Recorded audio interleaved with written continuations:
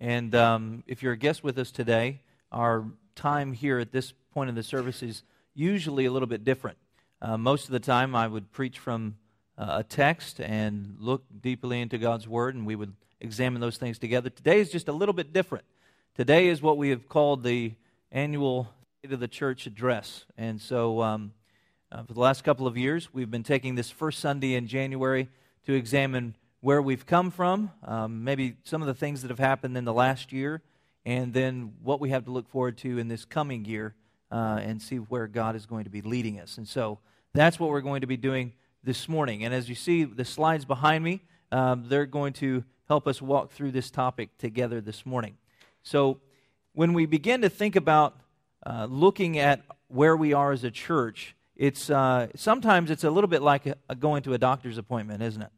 You've gone to the doctor's appointment where you go and you sit down and the doctor begins to explain something to you that you didn't really want to hear, but then he begins to explain a little bit more, and you begin to find out, wow, I guess I really did need to hear this information. It's not all good news, but then he gives you that hope, and he gives you the solution to your problem and says, if you'll take this medication, then all will be well, and he sends you on your way. That's kind of what I'm hoping that we can do together this morning. As we come together, some of the information that we'll discover together is not necessarily good news, but I believe God has a plan for this church, and I believe He's going to do great things, and we have some definite answers to the problems that we face. And so I look forward to what God is going to do in this coming year and in the years to come after that. So as we begin this time together, I do want to focus on one particular verse of Scripture, and it's on that next slide, Lizzie. Jeremiah 17.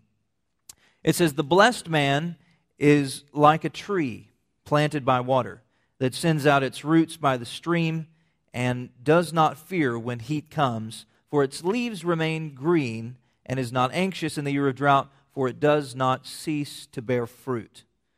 It seems as though Jeremiah was very familiar with Psalm 1, but as we look at this verse of Scripture, I think that we can glean a little bit for ourselves, maybe individually, but what I would like to say as a church today, as we think about where we are in relationship to God and where we are in relationship to our own history, we want to be a church that is blessed, right? We want to be a church that God is pouring out His Spirit upon, that God is using to bring people to Christ. And so if we're going to be healthy, though, we have to be planted next to the stream.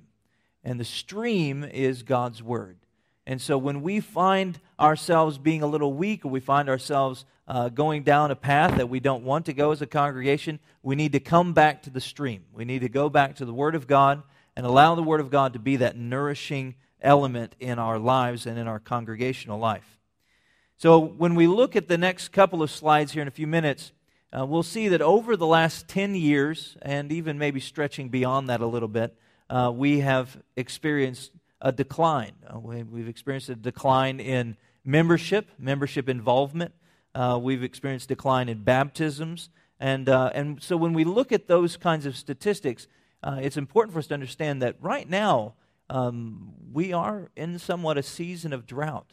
And so as we find ourselves in this kind of a circumstance, we need to make sure that we are tethered to that stream of water. We want to be receiving the Word of God into our life as a congregation so that we can move forward and remain faithful to what God has called us to do. And that is to bear fruit.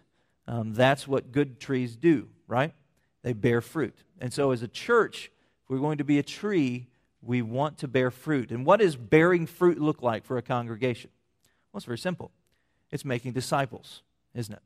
It's not so much gathering up a bunch of money. It's not necessarily adding on to your building, but it's making disciples. That's what bearing fruit looks like for a church. And so that's what we want to do.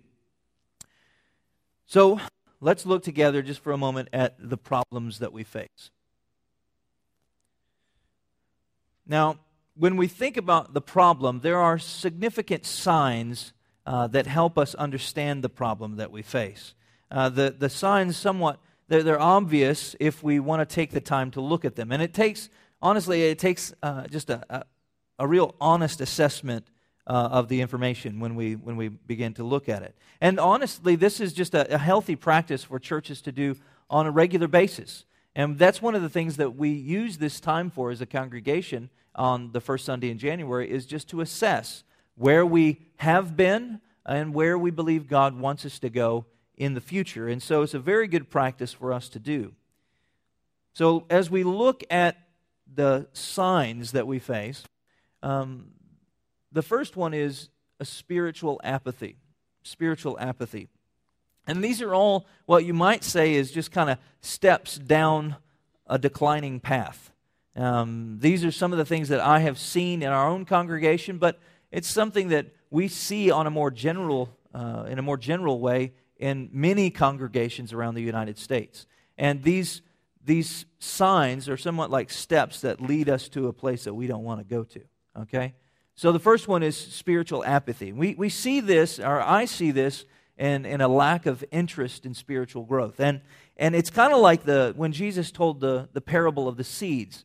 And there was the one seed that was sown among the thorns, and what happened to that seed? Well, it was choked out, right, by the cares of the world, by the riches of the world. And that's what we see a lot of times in churches, and that's what we've seen in the declining amount of participants in Sunday morning Bible study or Wednesday night prayer meetings. We see kind of this uninterest because everybody, let's face it, we've got a lot of things going on in our lives, don't we?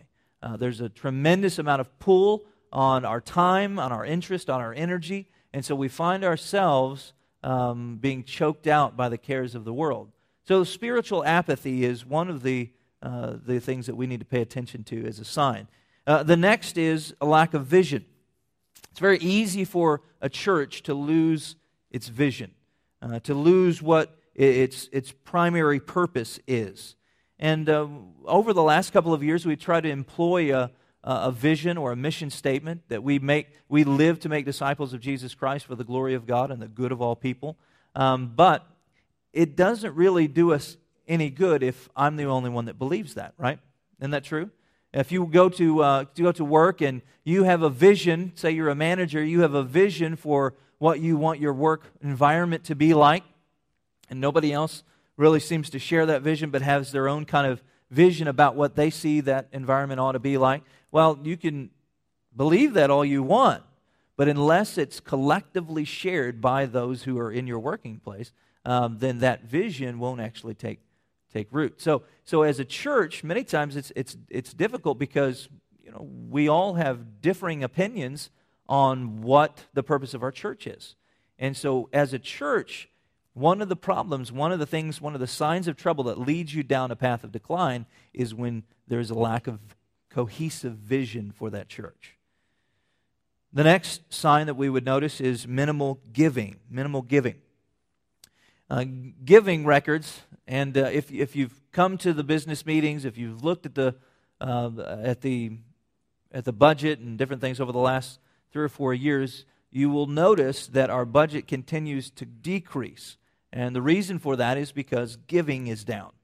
And so one of the things that happens in churches as they decline is not only is there a spiritual lack of interest, not only is there a lack of cohesive vision, but there is also a lack of willingness to give of their financial resources. And so that's one of the things that we see also as an issue for us as well.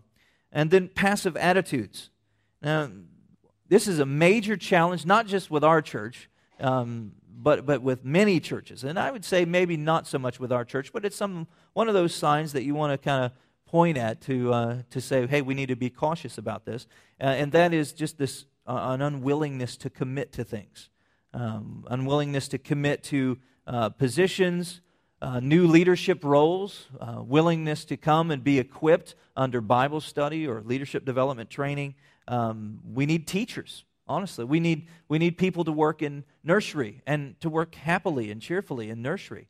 We need people to work in children's departments. We need people to serve on various committees, and we need greeters. That's one of the things that is most weak about our church is our greeting ministry. And so some of those things we see there's this. It's not that there's a lack of places for you to serve, but most of the time it's just a lack of willingness to actually jump in and do it. And so that's what we continue to find. All right. The next one is survival mode. Survival mode. Now it's funny, this particular one, and I promise we're going to get to the good news, okay? Everybody's all really despondent looking at me. Okay. Survival mode. Survival mode, it happens like this. When we can see it most clearly maybe in the way that we use our finances, right? So we have some money.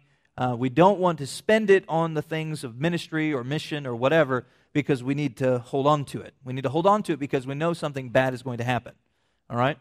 Now, when that happens, it breeds this kind of survivalist kind of mode where we have to cling to the things that we have because we don't know if we're going to have them again next year.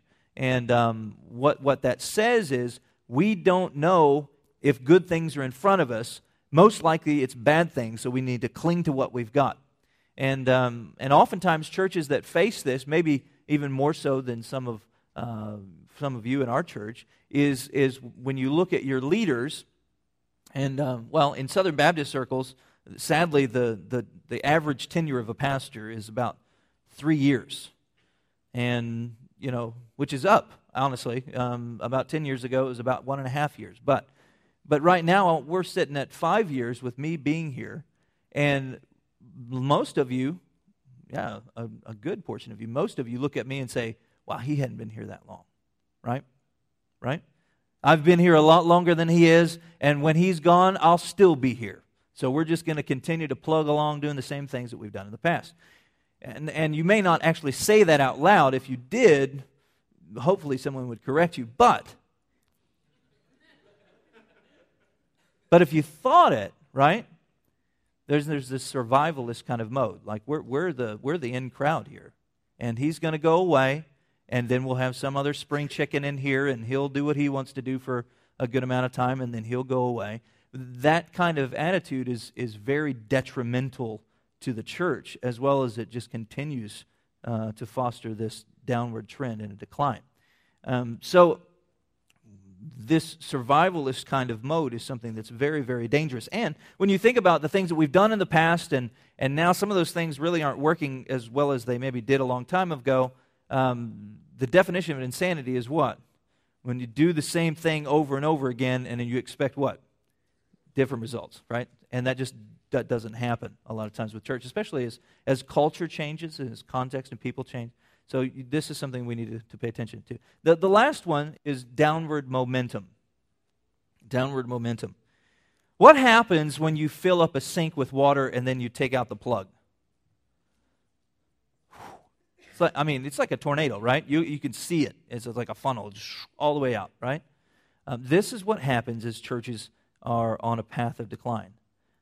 It just is a continual downward spiral, eventually where you have to close the doors. And on the next slide, you'll notice there's a graph here that I want to show you. And this graph is the current attendance projections for Jeffersontown Baptist Church. The green bars represent the worship attendance current rate. You'll notice back in 1996 we were up to 225 is what the convention told us through the reports that we file every year. And you'll notice that there's some years that we're up, but there's this continual downward decline in attendance. And so when you actually do the math and find the decline rate, the red line marks the decline rate. So in 2014, 2015, 16, 17, 18, we don't know those numbers because they haven't happened yet, right? But if we continue down the same rate of decline, by 2025, our doors will be closed. And the reason for that is because we're actually losing people at a greater rate than we're getting new people. People in our congregation are passing away, and the rate of people coming to Christ as a result of our faithful gospel ministry is less than the amount of people that are dying and removing themselves from membership. So, I hope that that's sobering to you. It was to me, and will as we were looking at the math together. So we see these issues. This is signs of trouble, right? We are in a decline, and I don't want to get to a point where we kind of sugarcoat it, because I feel like sometimes when we sugarcoat it, it makes it sound a little better and makes us not as motivated to change. But over the last 10 years, what we've seen is that we are in a decline, and there is a solution to the problem. Okay? There is a solution to the problem. Let's go to the next slide. The solution is revitalization. And revitalization, go to the next slide, Lizzie. Revitalization is an effort to revive an established but struggling church. It requires a change in direction, patience, and understanding. Its goal is to become a healthy, diverse, multi-ethnic, multi-generational church for the glory of God. Revitalization is something that we can't simply do on our own, but it's something that God does through us as a congregation. And the next slide, Terry Walling says that revitalization is a spiritual process. And so it's a process that takes humility, it's a process that takes patience, it's a process that takes prayer for us to be revived into being a thriving environment for growth and discipleship in our community. But when we think about revitalization, there are some key components that go alongside revitalization. The first of these is revitalization happens when known sin is confessed. When known sin is confessed. Now, as a congregation, we have things that we have done together that would be sin.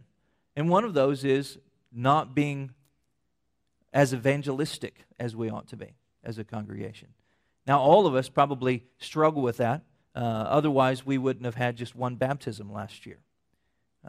So there are sins in our own congregational life that we ought to be confessing. One of those is maybe commitment to foreign missions. One of those is maybe commitment to those in our own neighborhoods who are struggling and need assistance and help and love. Whatever they might be. And in your own personal life, you want to think about what is it that is keeping me from being fully committed to the work of God here in this church? Right? Those are the things that keep us from revitalization. Right? Because we're a congregation, we're one body under the headship of Jesus Christ. And so if one body part is rebellious and not doing the things that it ought to be doing, then it takes the whole body down the wrong path. And so confession of sin is very important. And that's one of the things I want as a congregation, us to think about and do today. That's one of the things that we'll be able to do in our response time after this address, is think about what sins do we need to confess, and in what ways is God calling us to be more faithful in this coming year. The second is revitalization happens by focusing on the possibilities. Oh, sometimes we get so distracted by what used to happen. And we look back maybe at those older days, and it's kind of, we look a lot of times through rose-colored glasses at our former days. It's kind of like, have you ever been to a funeral, and when you go to that funeral, you knew the person, and they really weren't quite as kind and generous and funny and energetic as everyone who gets up to speak about them says they were, right? So things always look better when the person is lying there in a casket. But sometimes that's the way it is with churches. Sometimes we look in our minds back into our memory, and we see all of the glory and all the wonderment that happened back 50, 60 years ago, and we think, wow, if only we could do what we were doing then, right? As a church, if we want to be revived by the Holy Spirit, we can't be nostalgic. We can't look back to what happened a long time ago, except to look back and to learn from what happened then. But we need to look forward at the possibilities. We need to look forward at the possibilities, because I don't know about you, but I don't think God's done with Jeffersontown Baptist Church. I think there are some really amazing things in our future. I think that God is ready to make a mighty move within our midst. And it takes us being willing to commit to Him for Him to pour out those blessings upon us. So revitalization happens by focusing on the possibilities. Oh, and if I didn't say this before, I'm going to say it now. This address is probably going to be a little longer than our normal sermon time. So just bear with me. If you get a little bored, just focus on the images and you'll be solid. All right. Revitalization happens through small victories along the way. Right? Revitalization happens through small victories along the way. When we think about what God is doing, It's not that helpful to just look at the big things to try and figure out what's happening or what should be celebrated. We want to look at the smaller things too, right? So we want to look at all of the wonderful things that happened this year in Move, which we will here in just a few minutes. We want to celebrate those small victories. We want to celebrate the special studies that we have, or the evangelism outings, or the going to the refugee ministry and helping with that. We want to celebrate these small movements of God as He is continually working on individual hearts to bring us to a cohesive vision of missions, evangelism, discipleship. So we want to celebrate those things. We have to if we want to be revived. The next was revitalization happens when our focus stops being on us and instead becomes our community. Right? When we are in that survival mode, we begin to think only about ourselves. So do we have enough money to pay the bills? Do we have enough ministries to go around for our own people? Is there care for the children? Is there proper classes for the children? Is the ceiling looking cracked? Which it is. Look. Right? We begin to look right at ourselves instead of focusing on the outside world, which is what we need to do if we're going to be revived. We can't be revived if we're just simply looking at one another. We have to get outside these doors, right? We have to be a church that's on mission. All right, so let's look at a couple of questions that we want to ponder this morning together. The first is, what is our purpose? And I talked about that just for a moment, just a few minutes ago. What is our purpose? Now, if I was to ask each of you individually, what do you think our purpose is? How many different answers would I get? Probably a lot, right? Some of them would be similar, some of them might be really way off, but there would be some different answers, right? What is our purpose? Our purpose as a church is to make disciples. That's the reason we exist. That's the reason we exist. So as a church, we have to be collectively, we have to be together on what our purpose is and what we are supposed to be doing for the glory of God. And so the next question is our present model of ministry, is it accomplishing that purpose? So if our purpose, like our mission statement says, we live to make disciples of Jesus Christ for the glory of God and the good of all peoples, if that's our purpose, when we look at our ministries and the way that we're doing church, is that method of ministry accomplishing that purpose? For the most part, I feel like we're in a good place.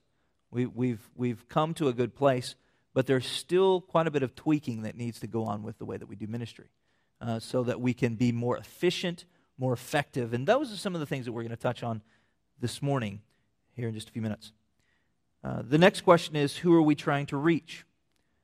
Who are we trying to reach? Someone once said that if you aim at nothing, you will most certainly hit that mark, right? Who are we trying to reach? As a church, we're trying to reach who? Your friend? Your coworker? Refugees? People living here that don't speak the same language as we? Who are we trying to reach? So as a church, that's something that we ought to seriously consider. The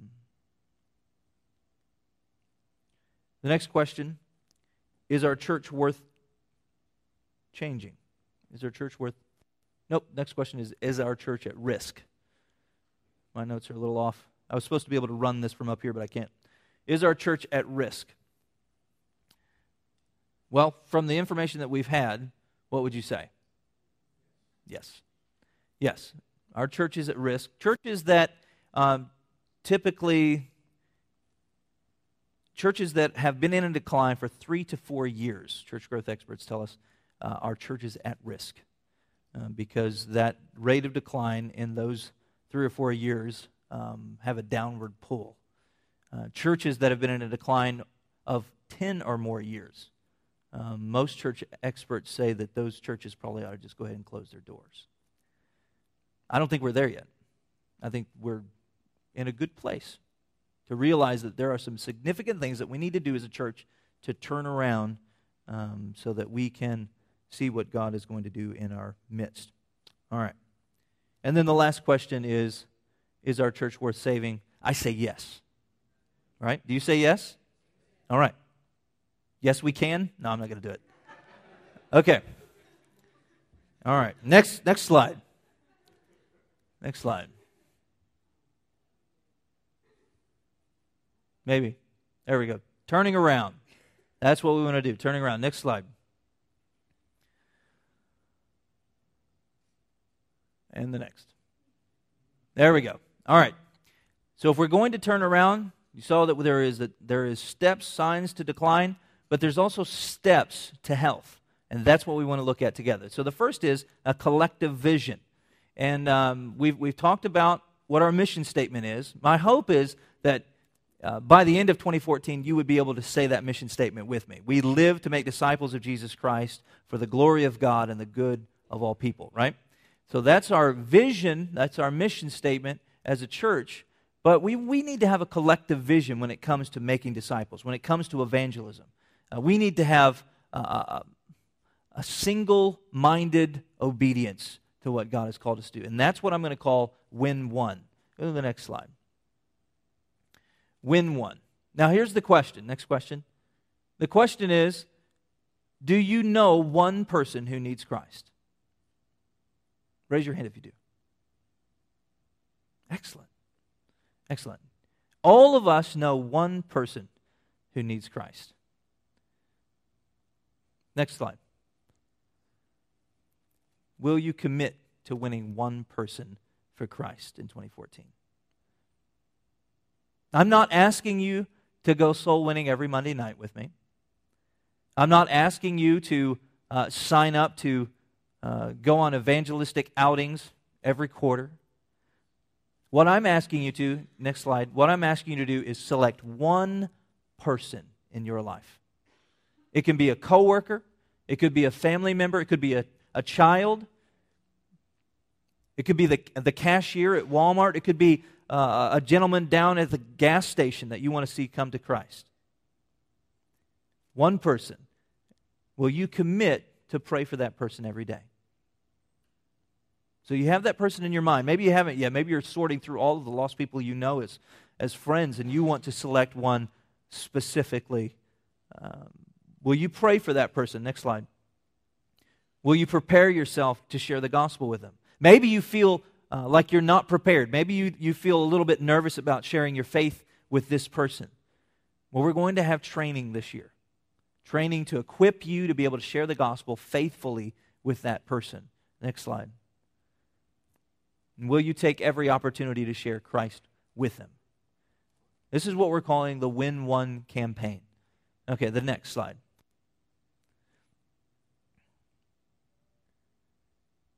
I want you to imagine if we all had that same vision. If every single one of us, right now, the number, you could fudge it a little bit, but the average attendance last year was 78 on a Sunday morning. Okay? Imagine if 78 of us, 78 believers, would just win one for Christ in 2014. Imagine if we did that. Next slide, Lizzie. Our mission statement is we live to make disciples of Jesus Christ for the glory of God and the good of all people. Next slide. So what would happen if every active believer in our church, let's just say 78, would commit to winning one person every year for the next 5 years? Next.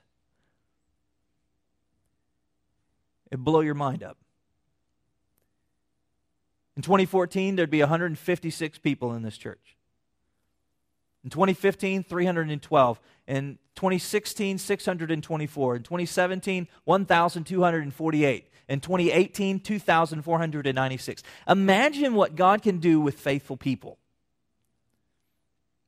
D.L. Moody, and I'm going to paraphrase it, D.L. Moody once said that the world has yet to see what God can do with one consecrated Christian.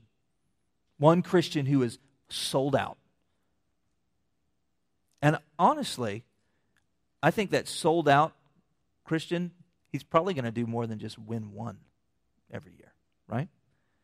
So imagine if we were just a little bit consecrated, what God could do. If we would just win one for the next 5 years, 2,496 people would be affected by the gospel of Jesus Christ and baptized. We'd have to plant churches because we can't house that many people. I don't know if you know this or not. We can't hold that many people. Next slide. If the numbers go crazier, though, right? By 2036 or 2035, if that continued to happen, 327 million people would be affected by the gospel witness of Jeffersontown Baptist Church. That's the population of the United States and the country of Hungary. The point of me saying this, because this is a little bit crazy, right? A little bit ridiculous. But is it? Is it? If God had 78 people who were willing to commit to Him to win one person to Christ in 2014, and they continue to do that with the rest of their life, imagine what would happen. Not just with this church, but with the world. And my point in saying all of this is, friends, we're not in a place where we're just lost out. We're nobodies in the kingdom. If we would be faithful, God will use us to do great things for His kingdom. Next slide. So we have to have that collective vision. But then we have to have development, leadership development. And that's one of the things that we're going to touch on here in just a few minutes. Next step, internal ministries. We're going to look at that. There's some things that we need additionally as far as ministry goes that we need to correct, some things we need to just add altogether. Next, stewardship advancement. We're going to talk about money. We're going to talk about stewardship. Next, facility restoration. We'll get to that. And then evangelism and missions. That'll be where we finish up this morning. All right, so let's look together at those topics looking toward 2014.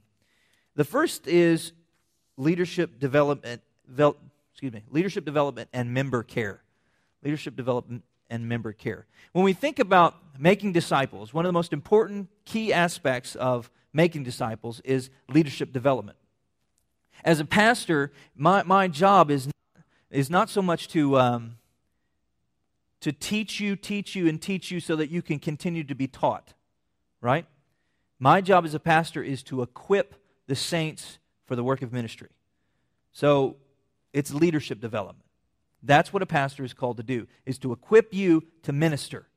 So one of the worst things maybe that people started calling pastors was ministers, because then you have professional ministers instead of all of us ministering together as a body and having a shepherd leader, right? A servant leader to guide you. But all of us are ministers, and so pastors, we are called to equip you so that you can do the work of ministry. And so one of those key ways we're going to do that this year, next slide, is called Ministry Grid. And over the last couple of Sundays, we've been looking at Ministry Grid, talking about Ministry Grid. Ministry Grid is an online platform for leadership development. And I'm just going to show you a short video about it. Go ahead.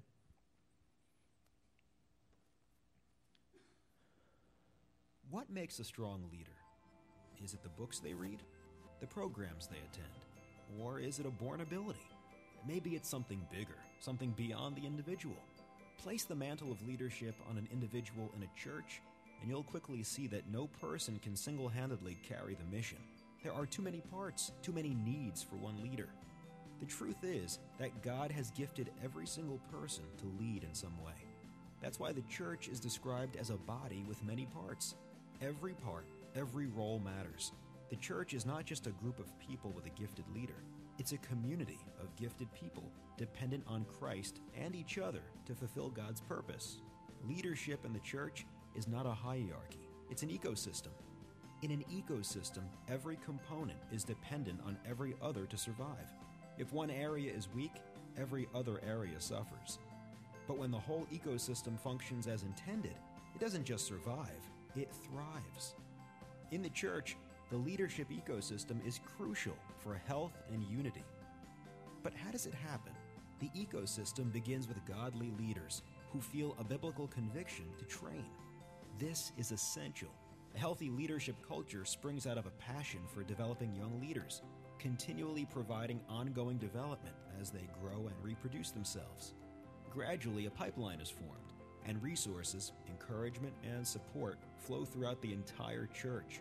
But a framework is needed to pull the ecosystem together and ensure its sustainability. Ministry Grid provides churches with a customizable framework for leadership development and makes building an ecosystem of leadership simpler than ever before. Don't just build leaders, build a leadership ecosystem. Ministry Grid is going to be a very helpful tool for us in this coming year. Liz, you can go to that next slide. Go ahead. So the big question is, how does it work? Next. It's very simple. You log on and watch the video. That seems simple, doesn't it? One of the great tools that Lifeway has given us is this Ministry Grid. And the way that it works is you simply register for an account, which is one of the things you can do today during your response time, is say that you would like a login and you would like to do some training and equipping. But it really is as simple as logging on and watching the video. Next. Who can access it? Next. So you can register for a login and you can train at your convenience. That's one of the beautiful things about Ministry Grid. What we've discovered over the years is that with how people's schedules are really busy, it's really difficult to get people all together on a Saturday for a seminar or to have some sort of training event. And so what they've undertaken is to develop a way that people can do training at their own convenience at home or at a coffee shop or wherever you find yourself with a mobile device. Next. Will there be training? That's funny. I didn't really think about it when I wrote that line. But yes, there will be training on training. Training on Ministry Grid training on January 15th. We're going to do that on a Wednesday night. So plan to come, especially if you want to, if you're sold out and ready to sign up today, then come so we can talk about how it's all going to work, and we'll have it up on the big screen and we'll show you how to navigate through it and everything. If you're just a little bit hesitant because maybe you don't feel that equipped to go out online and to do training like that, come and we'll walk you through it, and hopefully it'll be something that you can jump into as well. Next. So when does it start? It's going to start on January 19th. January 19th. All right, next slide.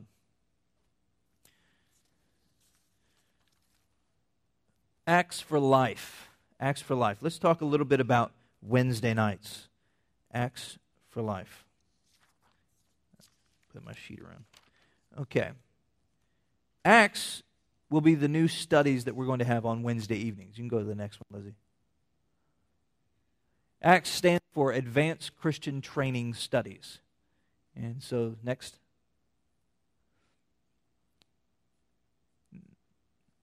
The purpose of Acts is to give opportunity for further spiritual growth and equipping.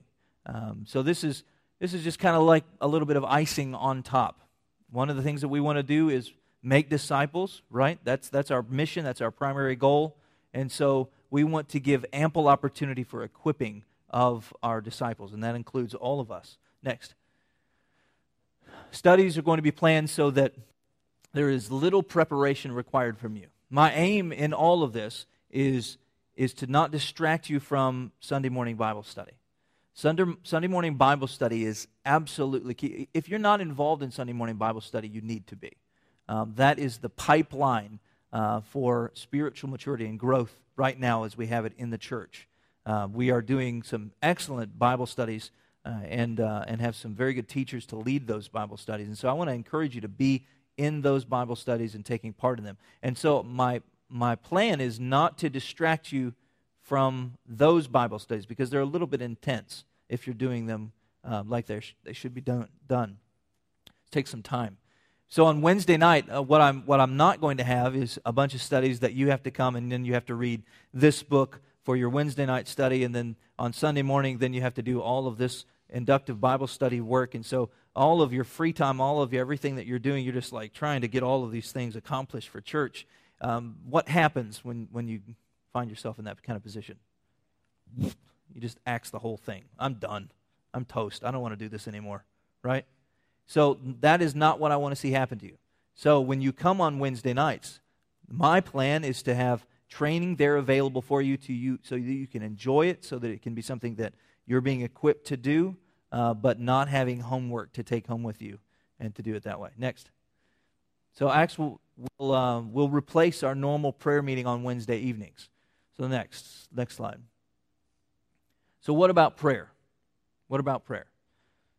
Well, I think that prayer is absolutely essential to the health of our church. So what I don't want you to hear me saying is we're axing prayer for the church, right?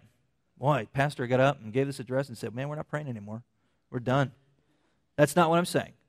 What I am saying is that the way that we're doing our prayer meetings are not as effective as they should be, okay? So let's look at the next. Our prayer meetings have steadily declined both in attendance and effectiveness. We have, especially when it comes to the summer months, just a dwindling amount of folks coming for prayer meeting, and it's not as effective as it needs to be. And so what we want to do, Pastor Cameron and I have discussed, we want to create more of an emphasis on our Sunday mornings for prayer, congregational prayer. And we also want to increase the amount of praying that we are doing on Sunday evenings in our move group sessions before they begin. Next slide. So what will Acts look like? Acts is going to begin in February, as you've probably already noticed if you look through the bulletin. Next. And there's going to be 3 studies offered right now. The first one is a study on how to read the Bible for all it's worth. I'm going to be teaching one on called Digging Deep. So we're going to look at how we read the Bible, how we interpret the Scriptures, and give us some tools to do that in a better way. Next, we're going to have a woman's Bible study. There's been some interest in that, and so we want to provide that for you ladies who want to take part in the ladies' Bible study. And then we're going to have 2 discipleship groups. And we've been having discipleship groups for quite some time, but we want to facilitate those being in a more convenient time frame. And so we're going to use that Wednesday night time frame to create a couple of new discipleship groups. All right, next. Acts classes are going to meet in the spring and in the fall.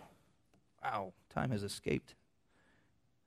And then in the summer, what we're planning to do is life groups. And so what we've done over the past several summers is we've had Wednesday night prayer meetings maintained throughout the summer. We cancel the dinners that we typically have, which usually draw the crowd, right? Because we're Baptists. But then we don't have children's programs. And so then we have all these random kids, mine included, who just don't have anything to do. And so what we want to do is think through that whole situation. I believe if we move to a life groups idea, this is much more convenient and helpful. So instead of having something here on campus on Wednesday nights, during the summers, we will have a book study in homes. And so we'll be doing that instead of Wednesday night meetings. So life groups will take the place of Acts groups for those summer months. Next. Discipleship groups. Go ahead to the next one. Discipleship groups are something that are already existing, and maybe you're in a discipleship group and you're enjoying it. What I want to do at this point is open up those discipleship groups in a way that more people can be a part of those. They are very, very helpful. Next slide, Lizzie. Discipleship groups bring together 3 elements which create a climate for the Holy Spirit to bring accelerated spiritual growth. And I believe that those who have been involved in these discipleship groups would say that is the case. Next. They focus on 3 primary aspects: the unchanging truth of God's Word, next, the transparent relationships that you have, and then mutual accountability in those discipleship group relationships. So if you wanted to be in a discipleship group, say on Wednesday night, at a time when it was convenient so that you're not adding another evening to your already existing busy schedule, what could you expect? Well, the first thing is we are using this Discipleship Essentials curriculum, and every week you would be studying one core truth that is really helpful for us as Christians. Next. Then you would be doing scripture memorization with your partners, with your accountability partners, and also an inductive Bible study on a particular topic, and finally, a short weekly reading. Now, What I don't want to say to you is it's a lot of work, but it's a lot of work, okay?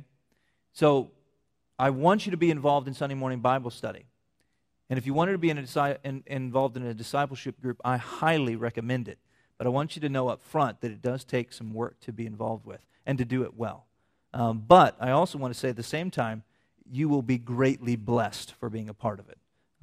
It will be an incredible experience, not only to grow spiritually in your own life, but also to experience that growth together in that kind of a greenhouse of discipleship. Next, ministry enhancements. I'm going to go through these really quickly. Lizzie, you can just throw them up. The first is we need to create a greeting ministry. We have guests, even here this morning, and most of them probably weren't received by a greeter. And so one of the things that we want to do as a church is create a greeting ministry that we can have a rotating group of people that greet people, take them where they need to be, answer their questions, help them in any way that they need to be helped, okay?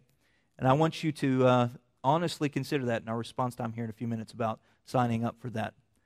And then also creation and production of church publicity materials. It's just the nature of things. Publicity and logos and all those kinds of things, they fade, they become old, and so that's some of the things that we want to reinvest in this coming year. Next.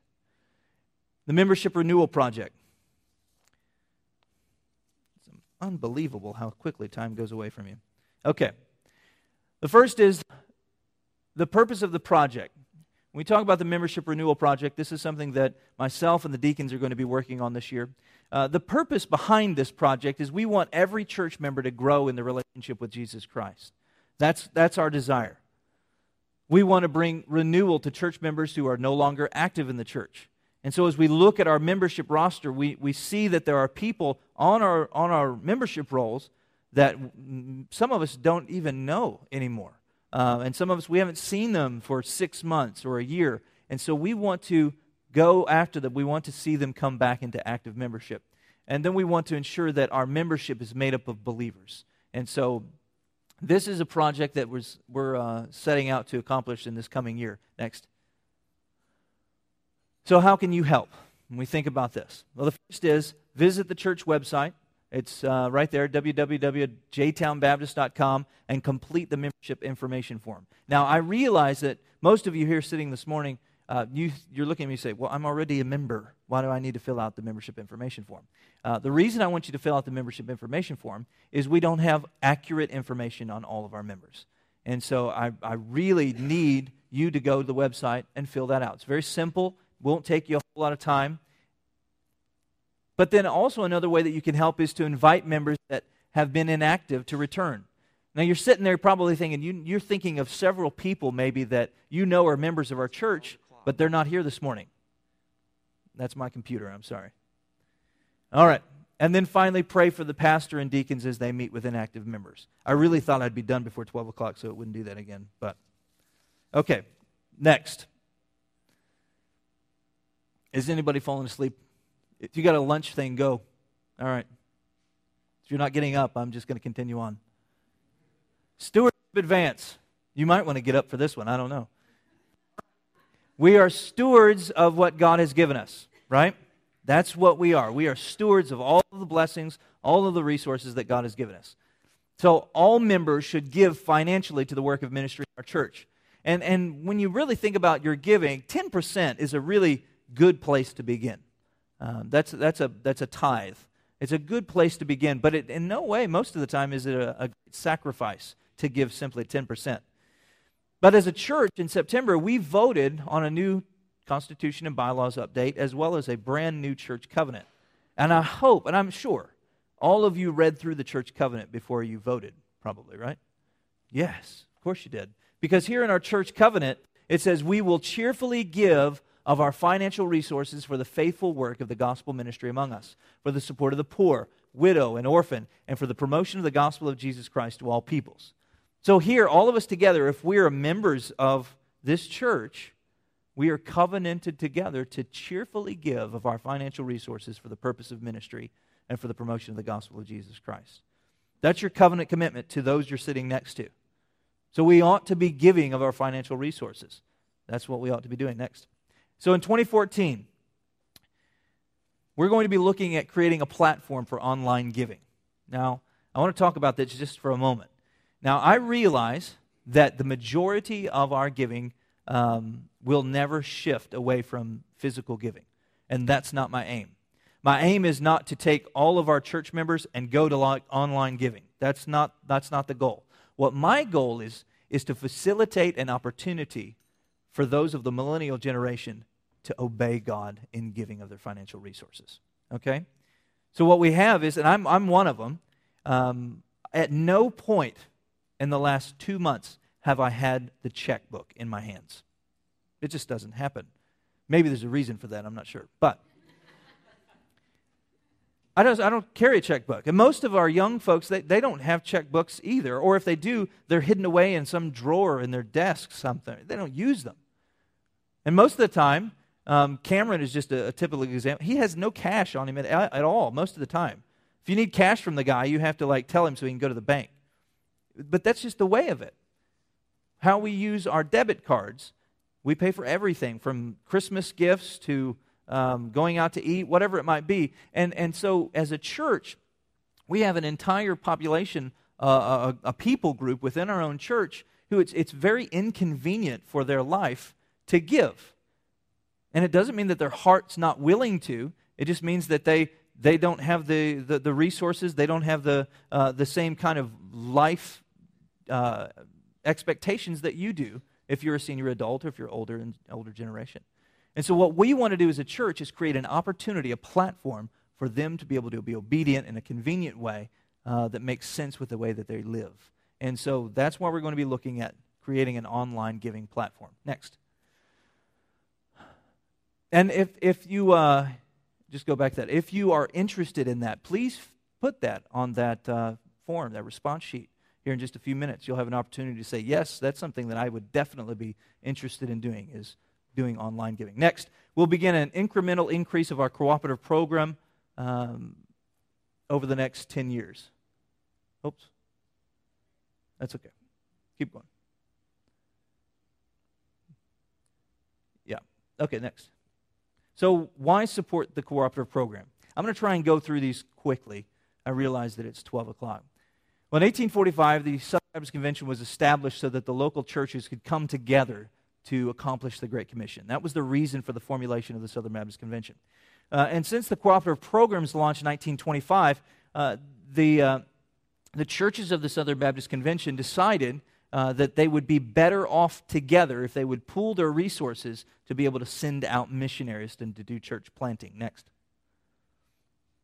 And this is kind of a diagram for how the cooperative program works. If you're not familiar with the cooperative program, they say it's kind of like a mighty river. Up at the top in the green, you'll see the churches of the Southern Baptist Convention who give financially to their state conventions, which you see those state pools, and then they send on their funds to the national CP, which is there in the center. And the national CP distributes the funds then to Southern Baptist entities. And then we have those two massive rivers on the side. That is the Lottie Moon Christmas offering and the Annie Armstrong Easter offering. The Lottie Moon Christmas offering goes toward international missions. The Annie Armstrong offering goes to North American missions. But 50% of what the CP receives from the churches of the Southern Baptist Convention go to international missions. And nearly 23% goes toward the North American Mission Board. Next. So what do your CP dollars do? I think I'm going to have to read these from here. Well, churches in Kentucky work together to support a wide array of ministries and missions, including evangelism efforts, children's homes, volunteer missions, missions education, new churches, collegiate ministries, camps, and much more. And then through the International Mission Board, Southern Baptist supported approximately 5,624 missionaries who are engaging 655 people groups of populations greater than 100,000 around the world. Next. Church planting and evangelism efforts coordinated by our North American Mission Board and individual state conventions result in more than 1,000 evangelistic churches planted each year. And working together as Southern Baptists through the cooperative program, we saw 314,956 new believers baptized in 2013. So this is what, when we talk about cooperative program giving, that's why we want to give to the cooperative program. And we can give more than what we have been. I discovered this as I was looking at some of the history. In 1932, the worst year of the Great Depression, our congregation, Jeffersontown Baptist Church, in 1932, was roughly the same size as it is now. They gave $466 to the cooperative program. Next. $466 today would be about $7,328 today, with inflation in mind.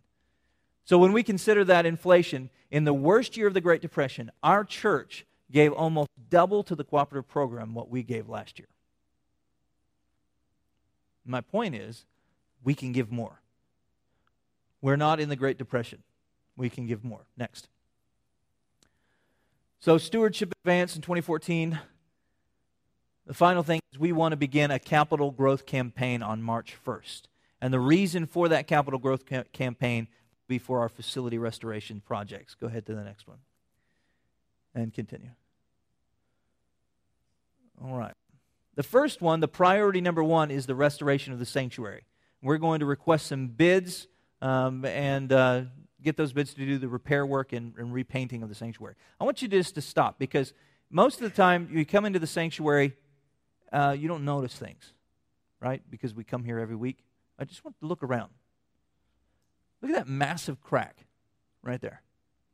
There's another one that goes straight down the middle. If you look next to you on the walls, you'll see there's pieces of plaster that are coming off, paint that is peeling. There's some serious work that needs to be done in this sanctuary. Now, the reason I point that out is not for you guests who are here with us to say, wow, these people, they don't even take care of their buildings. Well, my point is, we have a project here, and we need to raise money to do it. Okay? It's not cheap to paint a sanctuary like this. And so that's where we're going to begin the capital growth campaign. Next. We want to relocate the sound booth to the balcony where Lizzie is, up in the balcony, so she can see everything from the bird's eye point of view. Next, we will install new lighting in the sanctuary. I'm not suggesting we necessarily get rid of these lights. I'm not saying that necessarily. But we want to add lights. Lights on the sides where we see the banners, recess lighting, stage lighting. Next. And then finally, we want to remodel the sanctuary foyer. You know, those new doors look incredibly beautiful, don't they? But we need to finish the project by remodeling that foyer. So we're going to do that in 2014. The second priority is repainting of the stairways and second and third floor hallways in the educational building. Now, if you've probably grown accustomed to the fellowship hall by now, but it looks nice, doesn't it? Yeah? We want the rest of the educational building to look like that. And so that's what we want to do also in 2014. That's a project that we can do ourselves. Next. All right. We're coming to the end of our presentation. Here we go.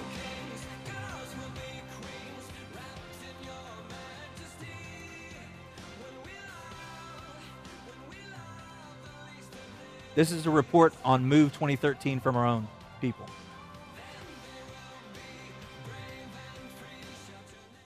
Well, the MOVE event that I was participating in was the Jeffersontown area group. Initiatives were pretty much centered right here in the J-Town area. That was the idea. This year we set up a few initiatives. Project Kids here on the church grounds, bouncy house things or a lot of food, and mostly the fact that people with children that might not otherwise have a place to connect found themselves very much at home. They came and they stayed, and some of them came back as a result of that initial contact. There was a woman who both we saw at the Project Kid and then later at the Gaslight Festival. And as she was leaving, one of the church members here asked her, "Are you looking for a church?" And she said, "No, not really." But she smiled as if there was some other feelings, and she was asked, "Well, do you feel like a church is looking for you?" And she smiled